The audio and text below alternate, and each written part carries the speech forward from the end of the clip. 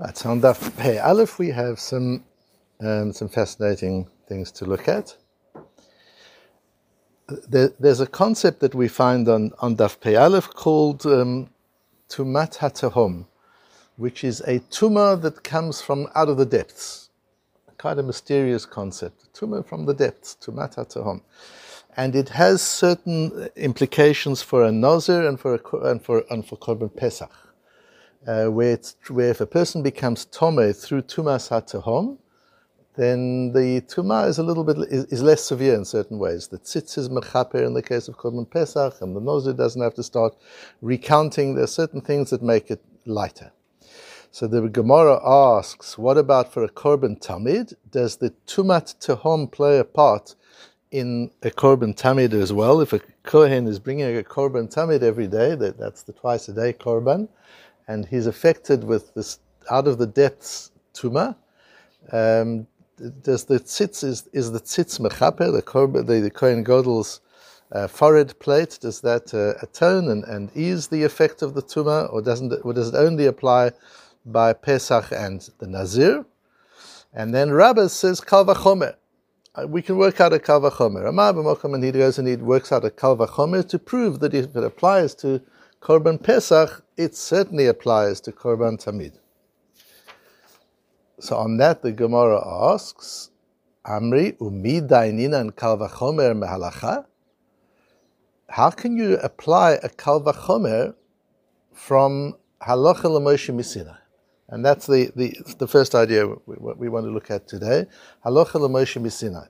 Literally, that means a law passed down to Moshe on Sinai. Now, of course, all the halachot are from Moshe, the Moshe Misina, everything was passed down to Moshe on Sinai. But when we talk about the halacha l'Moshe Misina, we're talking about a few cases. There, I don't know, 33, 36, I think the Rambam counts cases of halacha that had been practiced and learnt for generations, that at the time of the Gemara already, they had learnt it from their Rebbe, who learnt it from their Rebbe, and they could follow it back all the way to Moshe Rabbeinu. But there's no source for it.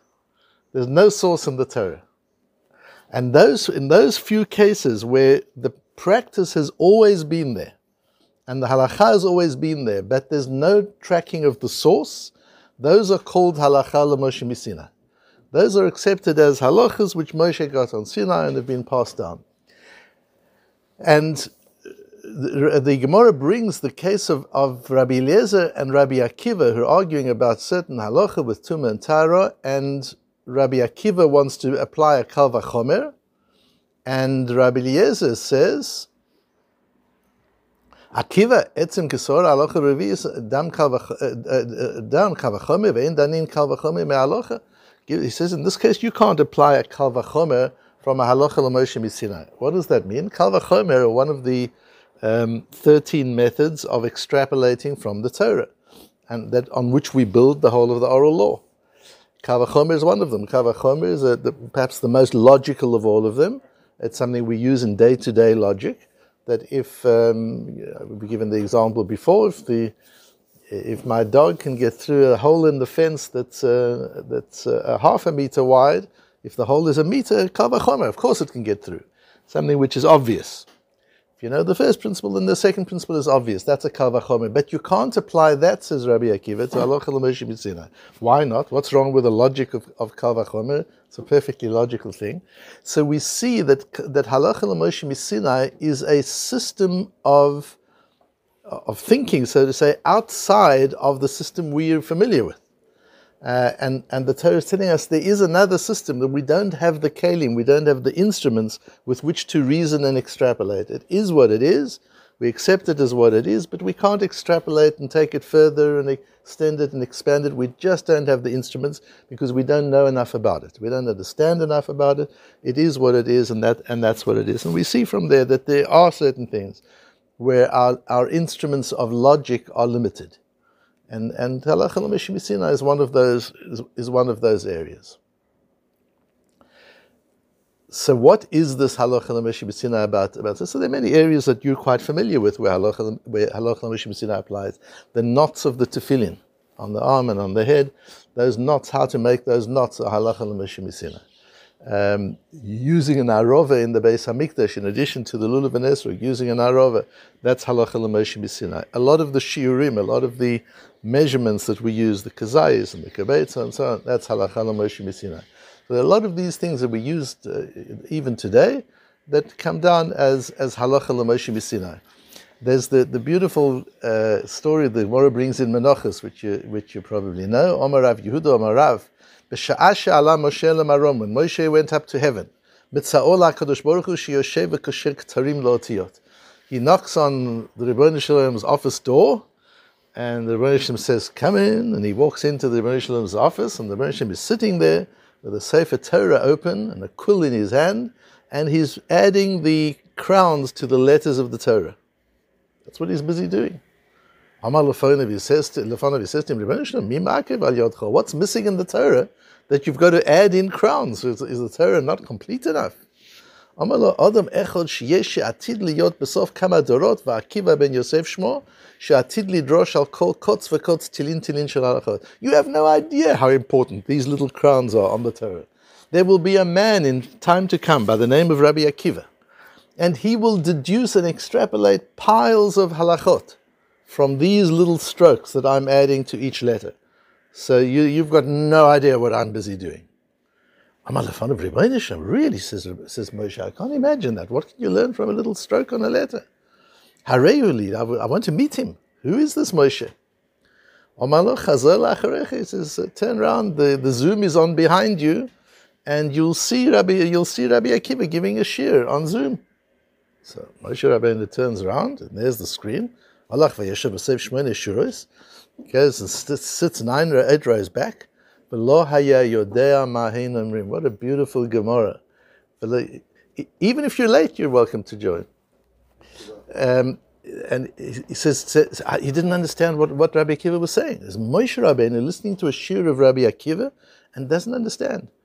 Because Torah is also generational and contextual. It's not just, of course, Moshe knew more than Rabbi Akiva and was brighter than Rabbi Akiva, all those things. But he couldn't understand Rabbi Akiva. Rabbi Akiva was teaching to a different generation.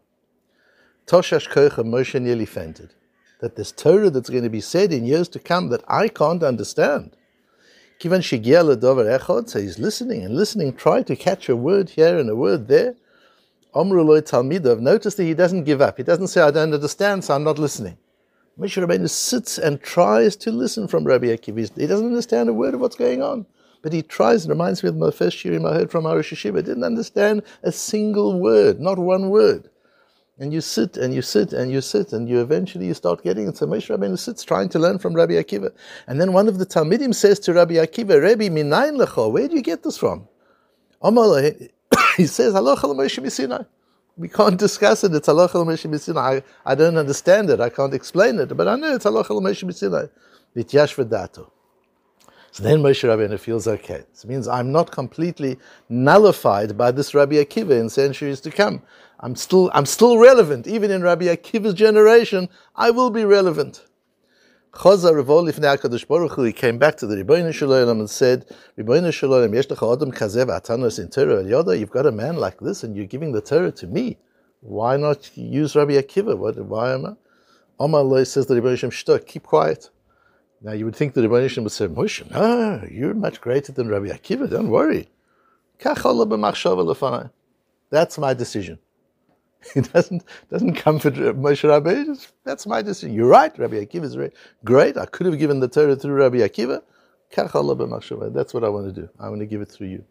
So a beautiful Gemara in Menachos about the power of Halacha l'Moshe Sinai and its origins. What is this Tumat Tehom? The Gemara asks, Eizehu Tumat HaTehom? What is Tumas HaTehom? This tumah that comes out of the depths. Kol shelo hikir ba echad b'sof ha'olam. Any tumah about nobody in the entire world, about which nobody in the entire world knows. If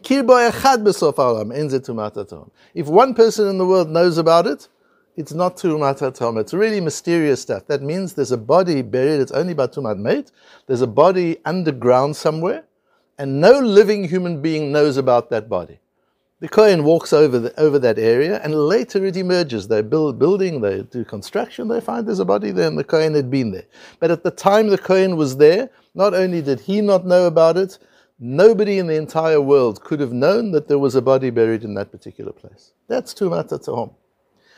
There's a very interesting piece by the Ben Ish Chai. The Ben Ish Chai is fascinating. I've become very intrigued by him recently. So the Ben Ish Chai, 19th century, he was from Baghdad.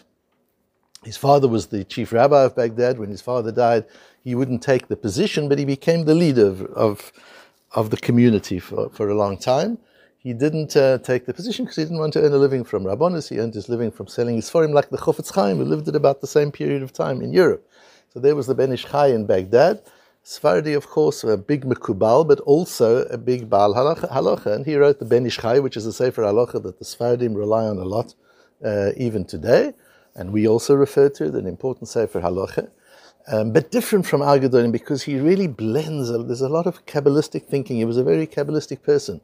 And he wrote on the Agadata of Shas, called two Sforim. One called the Ben Yehoyada, which is well known, and the Benayahu, which is less well known.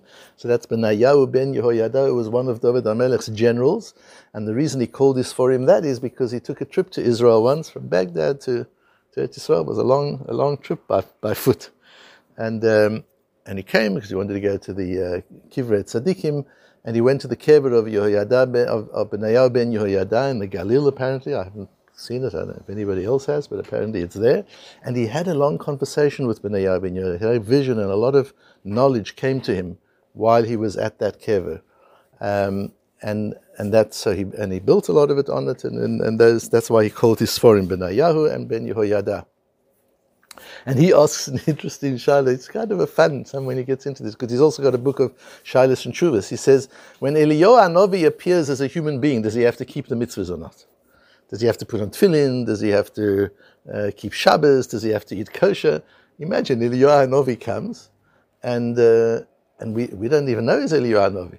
And we see on Shabbos after shul, he gets into his car and he drives off, and we say, "Hey, Shabbos!" He says, "It's okay. I'm Eliyahu. I'm a malach. I'm not a human. It's okay." We say, "But you were just davening with us in shul." He says, "You were at the kiddush. You were having a chaim with us." I'm a malach. It's okay. And off he drives. And then you see him sitting at a restaurant and he's eating treif, and he says, "I'm not really eating. I'm a malach. It's not real food. Not really eating." It's like kind of crazy.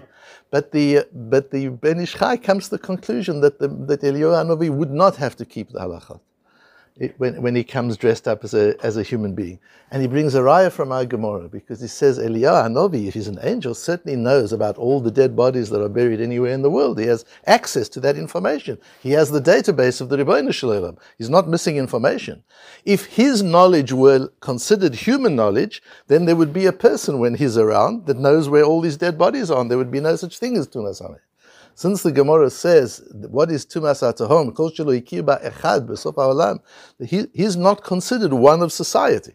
And therefore his knowledge of where this dead body is doesn't count, because he's not considered one of society. It's quite far. It's quite beautiful, because he brings a crazy question like that from our piece of Gemara, and there's something very beautiful in that. But it might be different. One might be able to say when Eliyahu comes as a human being, he's not dressed as a human being. It's not Purim Spiel. He is a human being at that time, and he has two beings. There's the angel part of Eliyahu Hanavi, and there's the human part of Eliyahu Hanavi. And we all kind of have both of those parts, but we're primarily the human part. With Eliyahu Hanavi, the two are balanced.